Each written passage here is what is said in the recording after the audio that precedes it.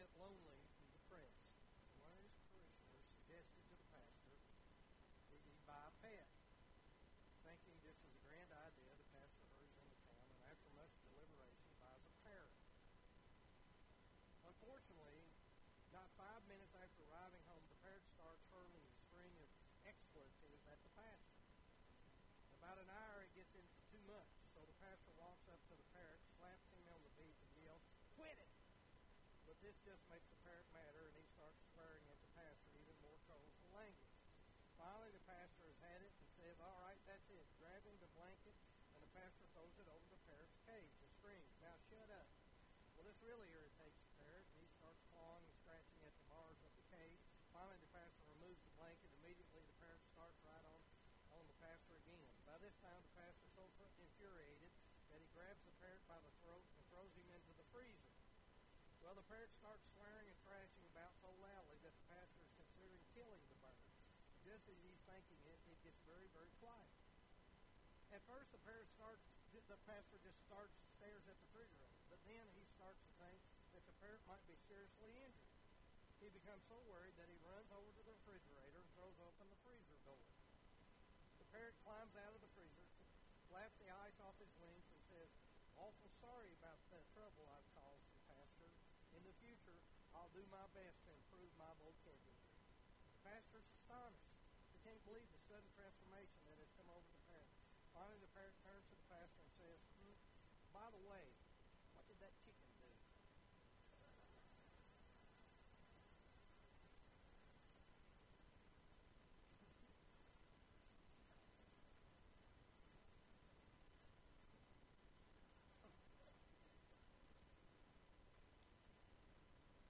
Well, this is not going to be an easy sermon. I'll tell you right now, you have to get prepared. Probably before it's over with, I'm probably going to offend some people. And that's one of the problems that comes with this job. Some way or another, you're going to offend somebody sometime, someday. That's what it's going to be. But I need to preach this message, and God's laid this on my heart, so that's what I'm going to do. So remember that last week,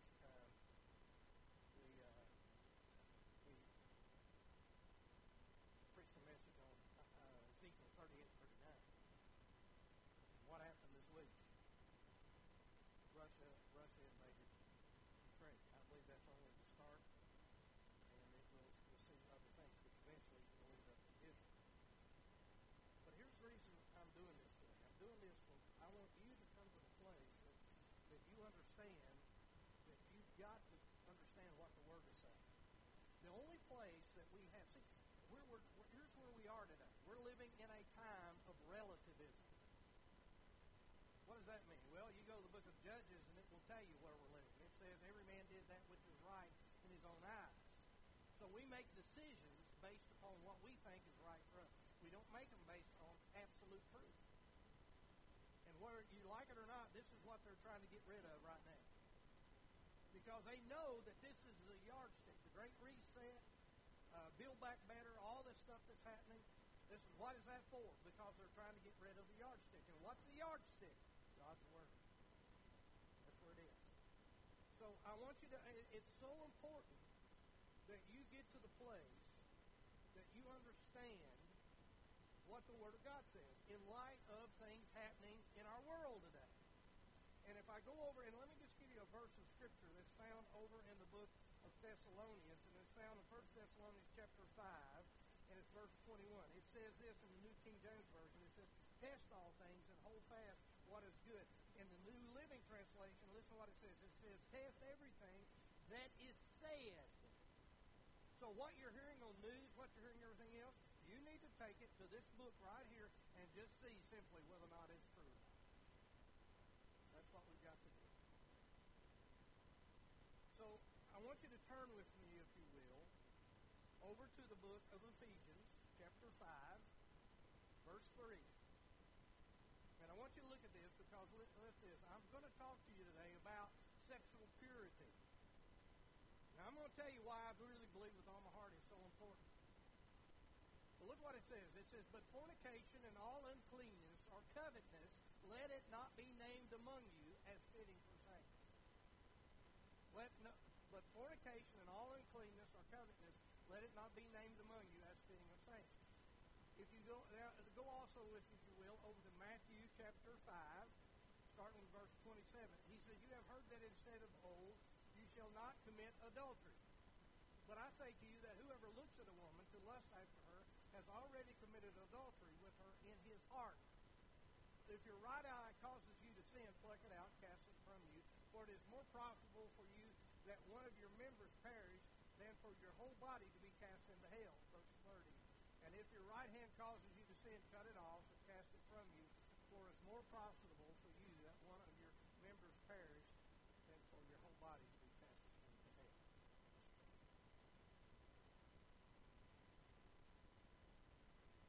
Father, I pray that you would bring an understanding into this room today.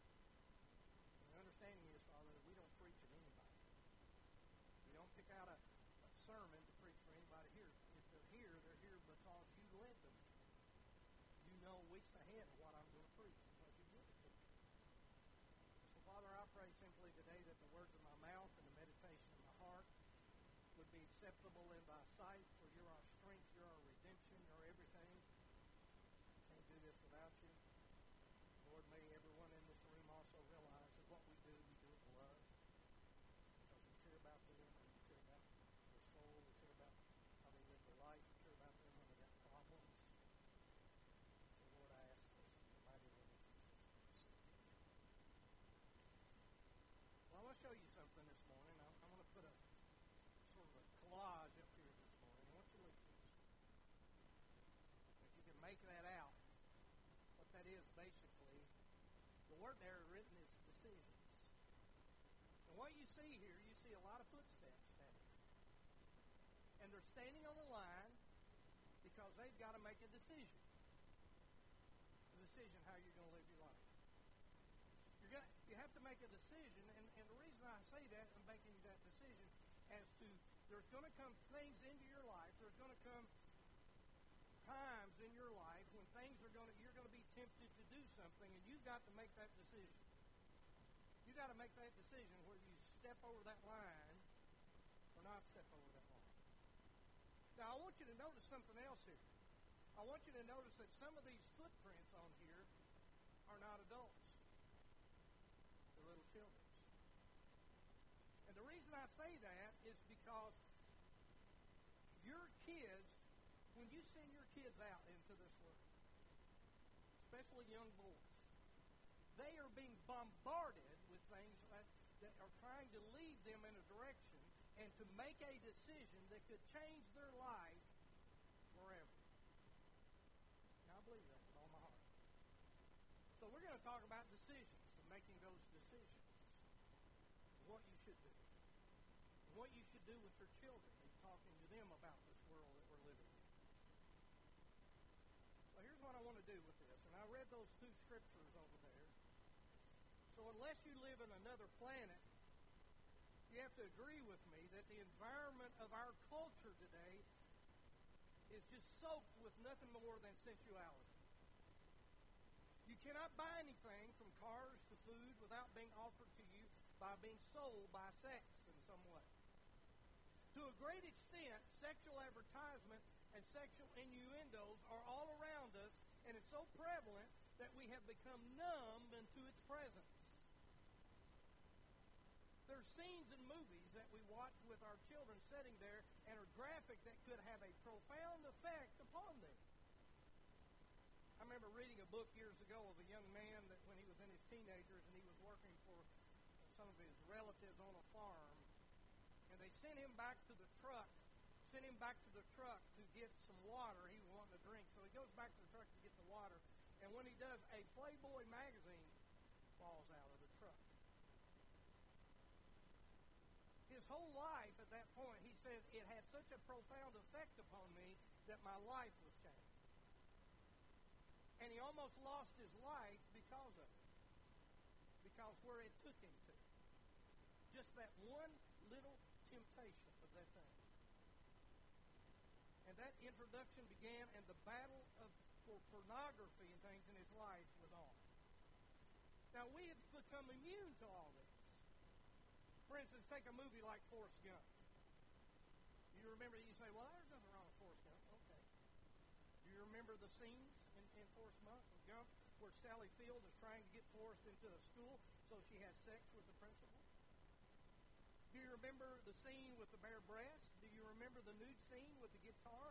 Or when they had sex and a baby was born? Do you remember all that? Or did you count how many times that God's name was used against him in vain in that movie? Did you see it? And this movie is mild compared to most of the movies that were out there.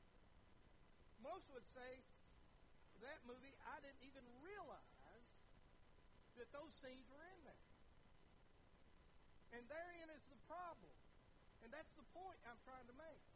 We are so saturated with these things that as a result of that, we don't even realize the profound effect that's upon us and even our children.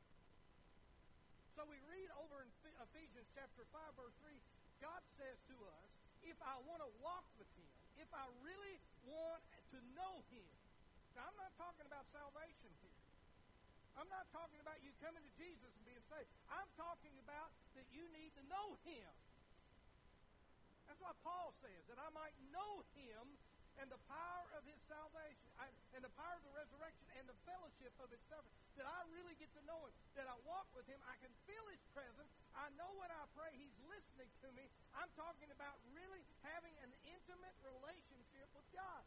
And if I really, truly want that, then he says to us, but fornication and all uncleanness or covetousness, let it not even be named among you as fitting for saints. It just can't be there. Is what he's saying.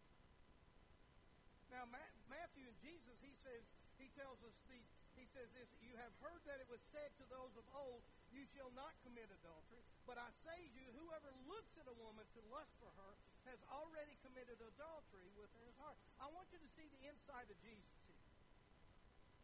Because you see, there's three stages. And what are those three stages of this? He says to look, then to lust, and then you've already committed adultery. There's a great book out there. It's called Every Man's Battle. There's another book for women that's called Every Woman's Battle. And it talks about the solution to this, and he talks about bouncing your eyes. In other words, when men, because here's what Jesus is trying to get us to say. He said, if you look, everything that a man takes in, he takes it in through his eyes. Women do not do this. Men do this. They take it in through their eyes. And so if you look at something, as a result of that, the problem comes up that it is possibility for you to lust after. Now understand, Jesus was tempted in all points, and yet the Bible says without sin. It is not wrong to look as long as you bounce.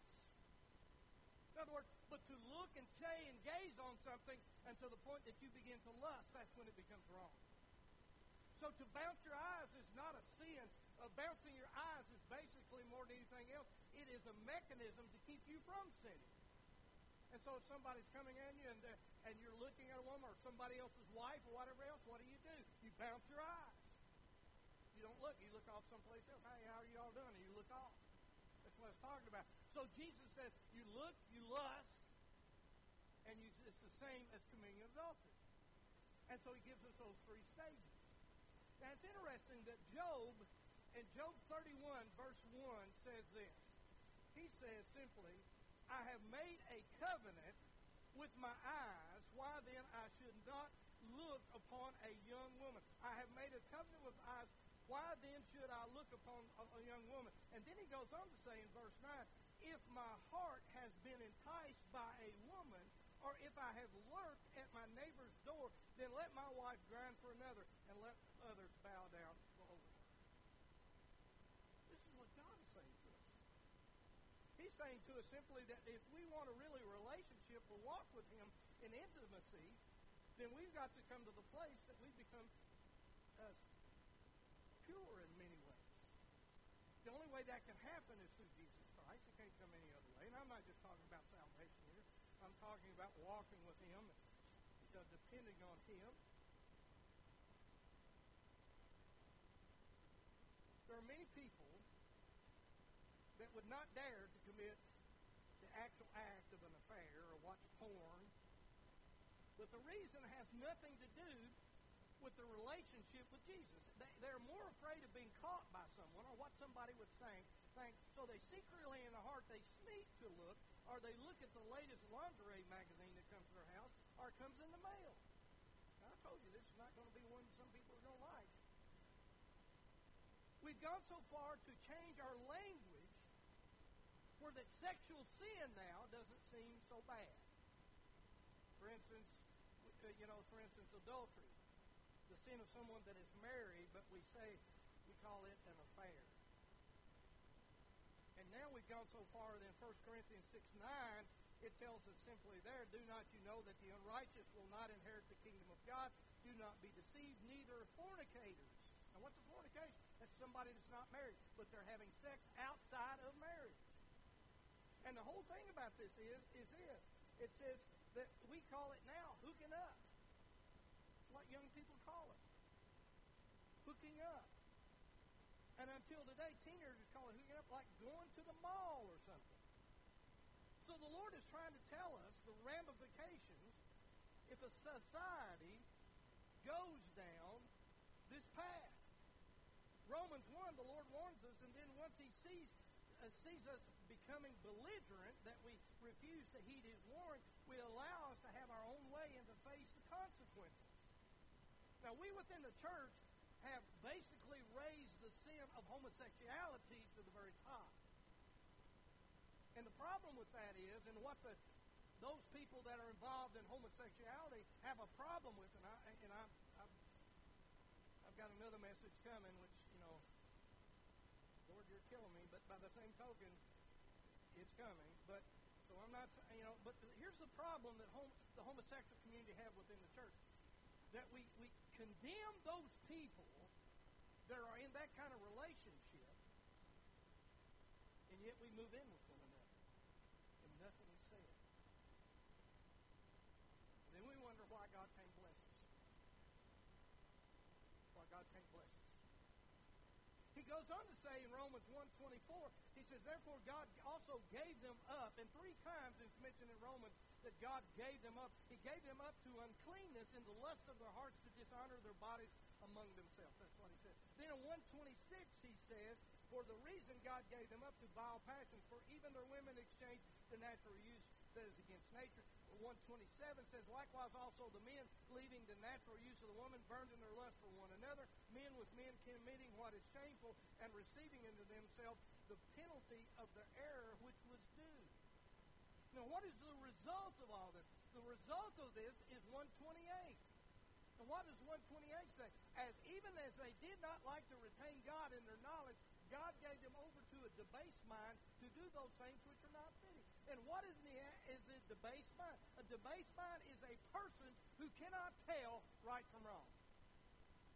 Why do you think we're living in a world today that we're calling those things that you know and I know that our parents taught us and we knew that was just basically everything, that you should not do those things?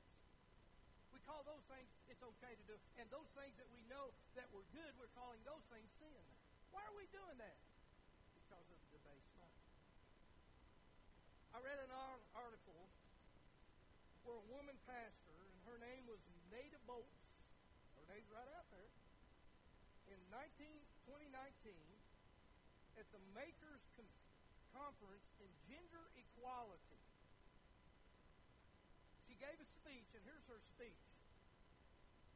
She spoke at the 2019 Makers Conference, an annual conference on gender equality. And before her speech, she brought out a small sculpture of a woman's sexual organ. She had welded from donated, melted down purity rings and presented to the feminist icon, Gloria Steinem. And those who donated the rings received a certificate of impurity, stating that the donor will vow to lead a shameless, open, and free life with love for themselves and their body, knowing that they are already holy as well as shameless in purity rings. We've gone so far that in several states now considers laws that would legalize or relax the laws of pedophilia. You saw a sign they made where this man is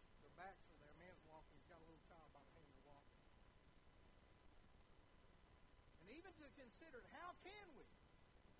And how do we get to this place that we're in? But before I go on, just listen to what God says. God says over in 1 Corinthians chapter 6, verse 9, he said, "Do you not know that the unrighteous will not inherit the kingdom of God? Do not be deceived, neither fornicators, nor idolaters, nor adulterers, nor homosexuals, nor sodomites, nor thieves, nor covenants, nor drunkards, nor revilers, nor extortioners will inherit the kingdom of God." And if I'd have read that in Canada, I'd be in jail right now. Now, if I just stop there, because let me tell you something, I'm in that list right there. I'm in that list. Everyone in here is in that list because we've all sinned, fallen short of the glory of God. Amen? Here's the good news to this. The good news to this is verse 11. What's verse 11? Listen to what it says.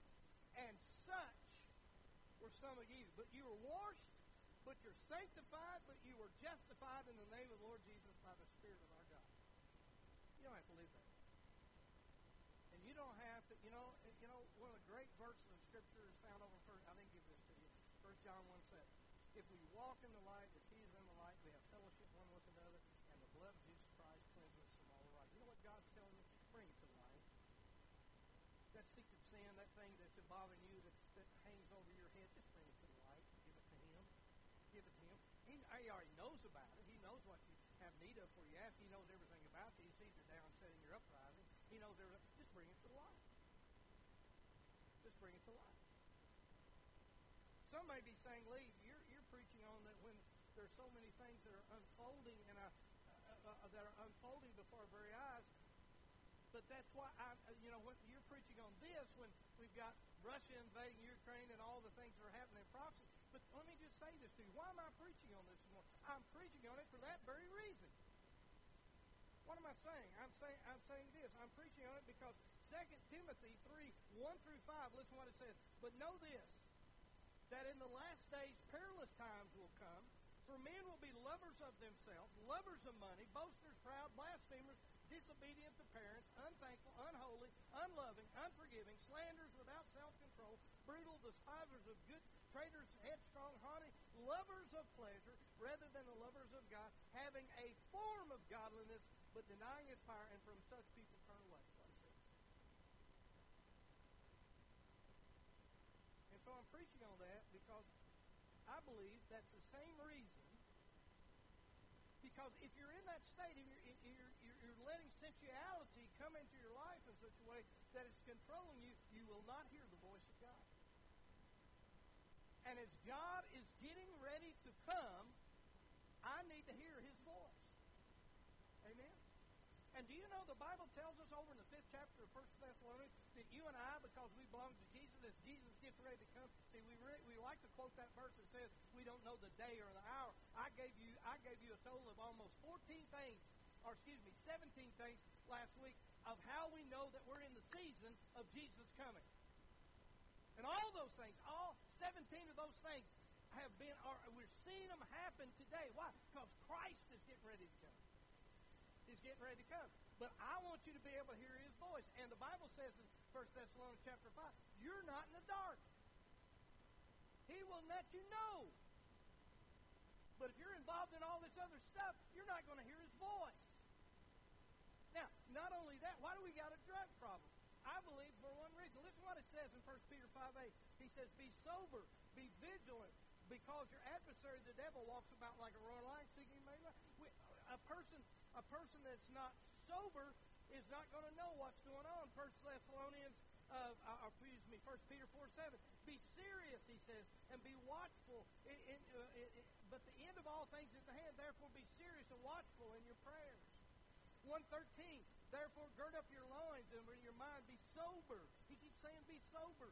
"And rest your hope fully upon the grace that is to be brought to you, the revelation of Jesus Christ." Ephesians 5:18. "Be not drunk with wine," where that says, "but be filled by the Holy Spirit." You ever tried to talk to a drunk man? You might as well forget it. I see some of you back there that are policemen. I guarantee you've tried to talk to some drunks. It doesn't do any good.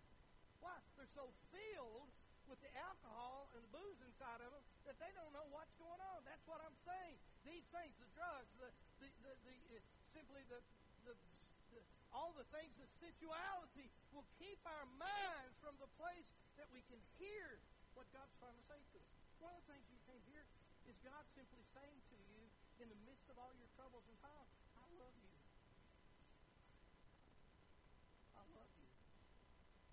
I love you. And this is why you think there are all kinds of things going on in your life and you don't know what to do. A man or a woman who's allowing their sensual desires to lead them will not be in control. And these last days, God is sending up a message through His Word and the Holy Spirit to be ready, and you'll miss what He's saying. So why does the Lord not want us to be absorbed by sensual desires? After all, He invented sex. Did He not? You know, God invented sex. You know, we're the ones that made it ugly. The Bible tells us not to become a person that their sexual desires drive them. Look what it says in Galatians 5:19. Now the works of the flesh are evident, which are adultery, fornication, uncleanness. He says this is the works of the flesh. Let's go on. Go to Romans 8, verse 6 and 8. He says this, for the carnal mind, that's what this flesh is. The carnal mind is death, but to be spiritually minded is life and peace. Listen to this. Because the carnal mind is enmity, it's absolutely, it's totally against God, for it's not subject to the law of God, nor indeed can be. So then those who are in the flesh cannot please God. You don't please God? Then you got to get out of the flesh. You got to start walking by the Spirit of the living God. And Romans 13:13 says this, let us walk properly as in the day, not reviling, not in drunkenness, not in lewdness, not in lust, not in strife and envy. We got to walk in such a way that we can hear His voice. Another reason is the sad lives of those who've been controlled by the lust of the flesh. There's a great picture over in the book of Proverbs, chapter 7. Now here's what I want you to do. I'm going to read this. As I read this, I want you to watch something. I want you to think about your little girl.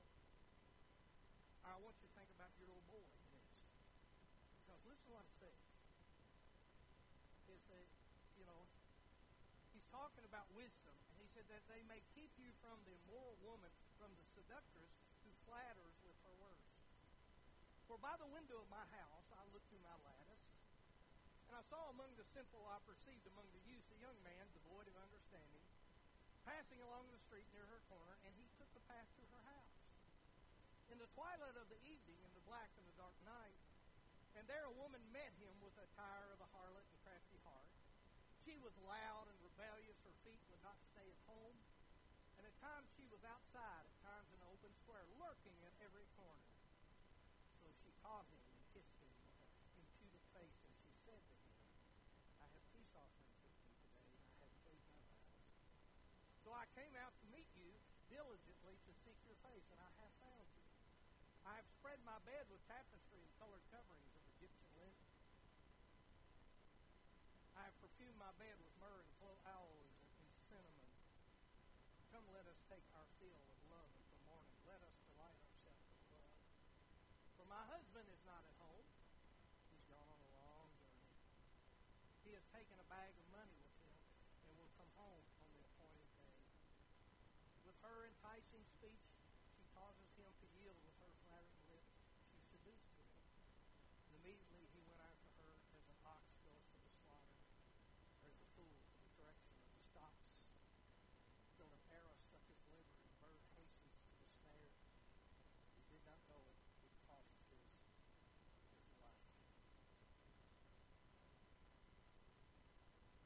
It's a sad story. Listen, God loves you. He doesn't want you to be taken in by the lust of the flesh. Because what He knows, what it will do to you. You see, Paul is writing in Romans 2, he tells us that the sin, he talks about three sins there. He talks about the sin of idolatry, which is against Him. He talks about the sin of simply of stealing something, and that's against another person. But then he talks about the sin of sexual things. And listen to what he is sin, and he talks about it in such a way that that sin of adultery is against yourself. Now, what do you mean? Well, listen to what it says over in 1 Corinthians chapter 6, verse 15 and 18. He says this. He says, do you not know that your bodies are the members of Christ? Shall I then take the members of Christ and make them members of the harlot? Certainly not. Or do you not know that he who joins the harlot is one body with her? For the two, he says, shall become one flesh. But he is joined to the Lord as one spirit with him. Now look at this. Flee sexual immorality. Every sin that a man does is outside the body. But he who commits sexual immorality, listen to this, sins against his own body. Sins against his own body. Is there forgiveness? Oh, sure there is. Jesus, over in the book of Matthew, he tells us that every sin shall be forgiven. Even blasphemy, not the blasphemy against the Holy Spirit, but he even says that there's not a single solitary sin that cannot be forgiven. It'll be forgiven. But now watch this. Because it's against yourself, it is harder for you to come to the place to receive forgiveness. Because it's got so many tentacles, and it pulls you in such a way. It wraps around you till you can't get loose from it. I didn't say you can't get forgiveness. I said it was harder for you to receive it, and God wants you to be forgiven. Listen, Jesus didn't come into this world to condemn you. He came into this world that you, through him, you might be saved. Jesus came on a rescue mission. That's why he came for. You know, I've sat with many couples who are having difficulties in their marriage. And I've listened to why the problems and this kind of thing. And so many times, it finally comes down to around the idea of intimacy. You know, the two most difficult things in a marriage that couples need to talk about, they refuse to talk about. You know what it is? One is money. Some of you start talking about money to your spouse, you end up getting shot, killed, stabbed, or something else, or beat over the head. But you know what the other is? It's sex. It's sex. If you're going to be intimate with your wife or your husband, then why in the world would you not want to communicate to that person that you love? You know? To talk about what you want out of the relationship. The Lord has already given to married couples a solution to overcome the temptation. Say, where is that at? Just go to 1 Corinthians chapter 7. Listen to what it says. Let the husband render to his wife the affection due to her, likewise also the wife to her husband. Verse 4. The wife does not have authority over her own body, but the husband does. And likewise, the husband does not have authority over his own body, but the wife does. You know? Do not, listen to this. Because this is foolproof to keep in a marriage, keeping from having an affair. What does it say? Do not deprive one another except with consent for a time, that you may give yourself to fasting and prayer and come together again, so that, why? Satan does not tempt you because of your lack of self-control. You know? I tell couples, you know, you come to my house and my wife, I tell you simply, you come to my house and I tell you, you know, my wife makes the best chicken and dumplings there is anywhere. And you say, yeah, sure. And I said, no, I ain't come to the house. So I come to the house, sit down at the table, boy, she comes out with a big bowl and a big tin. She thinks, bam, those chicken and dumplings on your place. And you eat that and you say, man, you're right. This is the best chicken and dumplings I've ever ate. You know? And so as you do that, and then and before you say, man, I'm almost full. She comes out again, I bam, hit you again with another big load of chicken and dumplings, you know? And you say, man, I don't know what I can eat. I should eat it. And she says, oh, no, I can't eat anymore. Then she comes out with a big strawberry pie. It's got whipped cream piled over it. And so you're eating that, and you're saying, man, I am so full, I don't know what her. And so she walks out of the room, and I look over to you, and I say to you, I say, hey, let's slip out here, and let's go out to McDonald's and have a Big Mac. Don't you?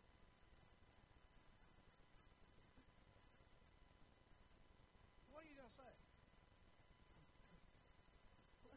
I can't do that. Why can't you do that? I'm full. Get the idea? I'm full. the word that we need to teach our children is a word that's called fidelity. What does that mean? Fidelity means faithfulness to a person by continuing to be loyal. That should be the goal of marriage. We also need to teach them that your sexuality is a sacred thing. That your sexuality is a sacred thing. To be a virgin, listen to this. Now, I want every kid in here to listen to me. To be a virgin, whether you're a girl or a boy, is a glorious thing. Amen? And it should be a special thing that you just don't throw away. The parents need to talk to their children about sex. To see the glorious gift that God has given to them. That if when you fall in love and that person that you want to spend the rest of your life with, they may ask you the question, if you've been with anybody else, the question is, how you will answer that. This is a positive, not a negative or, If you make the discussion of sex something that is embarrassing, and you let your children believe it is something that we don't talk about, then they're going to go and get their information from little Herbie in the boys' restroom who's been looking at his father's Playboy. And he don't know bediddly squat. Or would anyone leave a loaded .38 pistol laying on their kitchen counter? I don't know. You might as well do that if you don't monitor your children's time on the computer. I mean, you know what they're watching. You say, well, I trust my son and my daughter. Sure, that's fine. But let me tell you something. I don't trust those people that are out there on the internet and what they'll do. That's what I'm saying. I never will forget when we had the gifted program up here at Fannie Bush, and our teachers wanted to do something on technology, and that was when it first started happening. And they were going to have the kids do a research paper and write a paper on everything. This is like fifth, sixth grade, or fourth, fifth, and sixth grade. Anyway, well, this one kid wanted to do something on space travel and exploration in space. So, if you were going to do a paper on space travel or exploration, where would you go to? I'd probably go to someplace like where? NASA, right? That's what he put in. He got 8 porno sites like that. He tried. Never will forget. We caught it because we were monitoring those things. There are people out there that are trolling for your child. And the worst thing in the world is there are those out there that will even try to get them to come meet them someplace. We can bury our heads in the sand, but there's a great problem in America today, which is the greatest producers of pornography in the world. We ought to admit it. That the problem has spilled over into the church with pornography affecting both men and women. Pornography is not real, and it takes away intimacy and relationships until nothing in life is real, and they can't have a personal relationship with their mate. It will affect your marriage. Pornography is a secret sin. And I say this with all the love I can, and maybe you're struggling with it. And nobody around you knows. And you're beating yourself up so many times because you said, I'm never going to do this again, and all of a sudden here it comes. May I tell you there's forgiveness in Jesus? No matter how far you've gone. This is why the book in Romans 5:20 says, where sin did abound, grace did much more abound. And may I also tell you there's deliverance. There's a great book out there, and I've read it twice. And that book is called Every Man's Battle. This man's wife also wrote another book that was entitled Every Woman's Battle. And I wish you'd read it, because it tells the difference of why men are the way they are and why women are the way they are. It also tells us this. It tells us that what God is looking for, and so all this stuff is happening, but they're, and maybe your first experience with sex, and you lost your virginity, or maybe someone took it from you. I'm also talking to those. Maybe just when you were a child, somebody took it from you. I want to tell you something. The Lord is the way, the truth, and the life. And there is a new beginning if you come to Jesus. He'll not only forgive you and restore you and cleanse you of all unrighteousness, but He will make you totally, absolutely clean and pure. The blood of Jesus Christ can make you pure again. The word justification simply means just as if you've never seen it. Now let me say this for those who are single and dating. I want you to really think about it before you go over that line. And parents, before that little girl or little boy grows up, there will become a decision as to when they'll cross over or make that decision. You want that decision to be one in which they will look back with great joy, not with guilt and shame.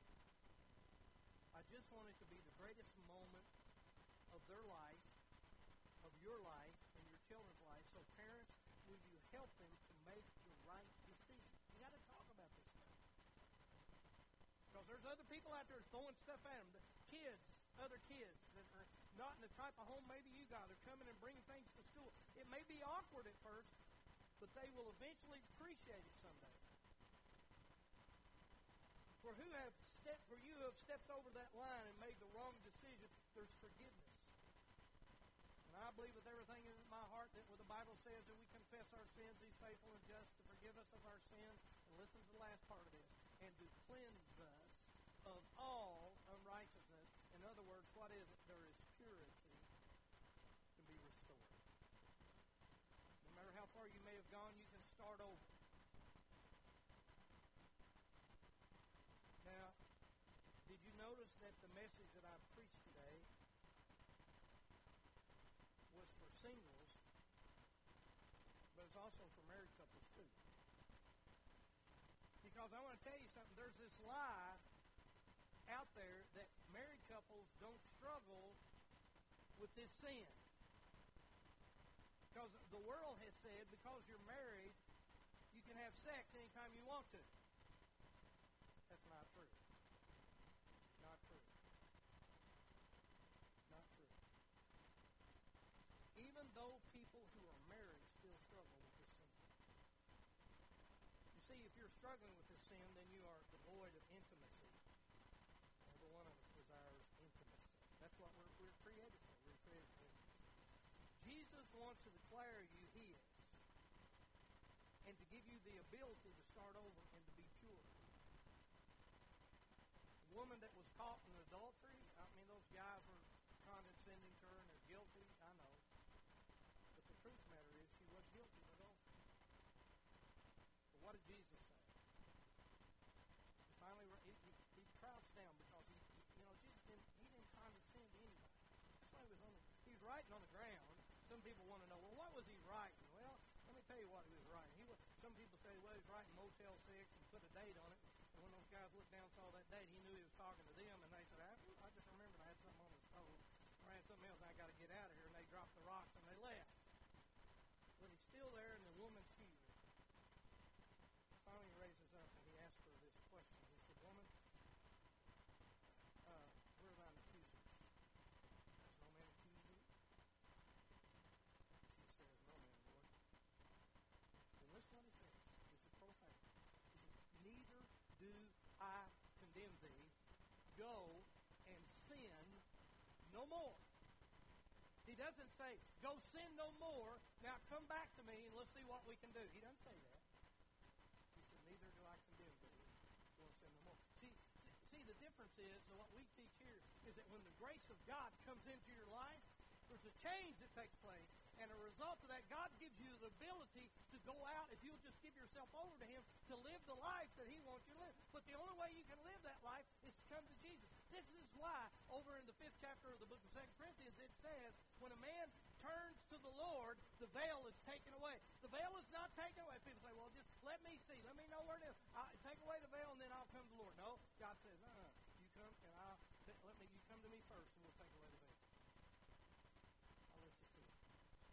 You got to come to Jesus first. Neither do I condemn you. Go and sin no more. So what do I do? Here's number one. And I'm finishing up right now.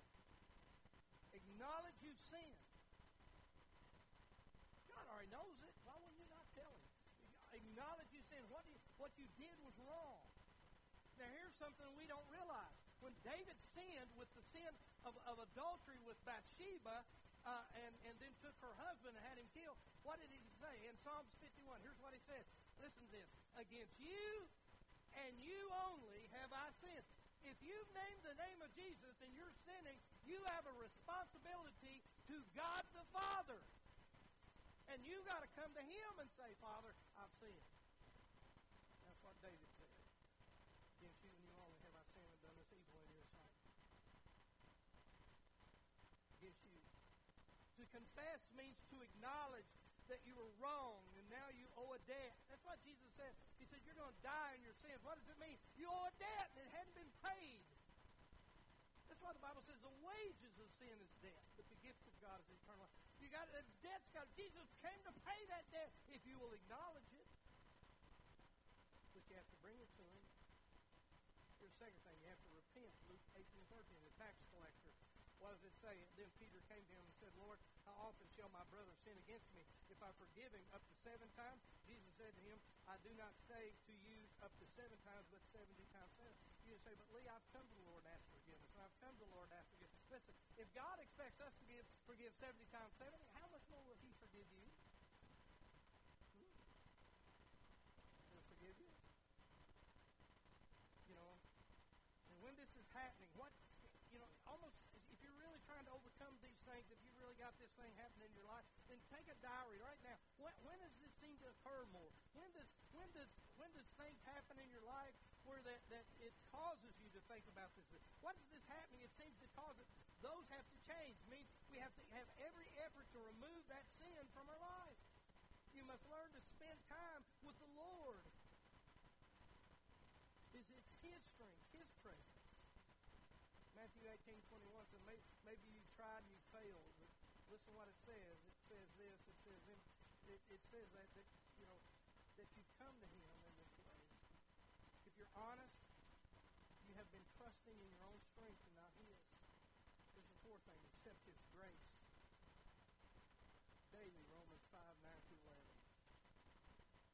You know, what's 9-11 say? It says this in Romans 9-11. It's much more. In the book of Romans chapter 5 times he says much more than having now been justified by his blood, we shall be saved from the wrath of him. Verse 10, for if when we were enemies, see, there was a time God saved you when you're lost in your sins. If when we were enemies, we were reconciled to God through his death of his son. And look at this. How much more, having been reconciled, shall we be saved by his life? Because you came to Jesus, now you're in Jesus, you're in Jesus. If you sin, what happens? How much more will God be willing to forgive you now that you're his when you weren't his? I get so tired of people. See, are you infatuated with your sin when God has forgiven you of all of it? Some people just want to come and talk about their sin all the time. No, that's not good. That's not good. Romans 6:22. I don't know whether I gave that to you or not. Yeah, but now, having been set free from sin, having become slaves of God, you have your fruit of holiness and the end everlasting life. That's what he wants you to do. And finally, the final thing. Now, walk in his forgiveness.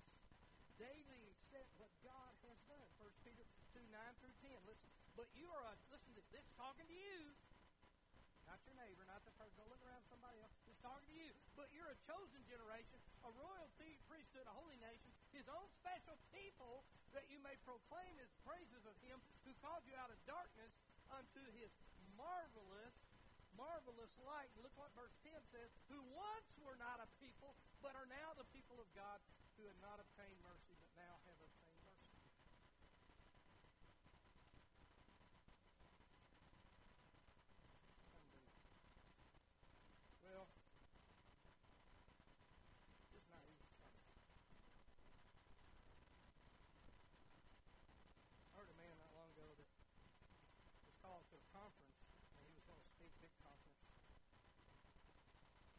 there to speak was a pastor. And the conference was in his hometown. It was in his hometown. As he went there, he passed by the house where he raised up. First thoughts that came to him was how he treated his parents. He's not treated them good. It would have been disrespectful, dishonoring to his parents. Went a little bit farther, there was another house a girl used to date. Remember how he treated her. And as he treated her that way, their father, he saw school and other places, some of the things he'd done. And he said that Satan started coming to him and saying things, look at you. Look at you. How in the world can you go out and raise me? And all of a sudden the Holy Spirit began to speak to him and say, it is. Because Jesus paid for it.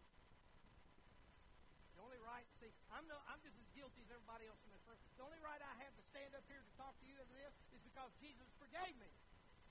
Amen? That's the only reason. No other reason. No other reason. I wouldn't hurt you. I wouldn't insult you. Nothing in this world. And sometimes when I go to people, I don't go because I'm trying to be mean to you and condescend to you. I come to you for one reason, because I don't want you living with all this guilt. That's why Jesus said, that's why Paul wrote, he said, forgetting those things which are behind.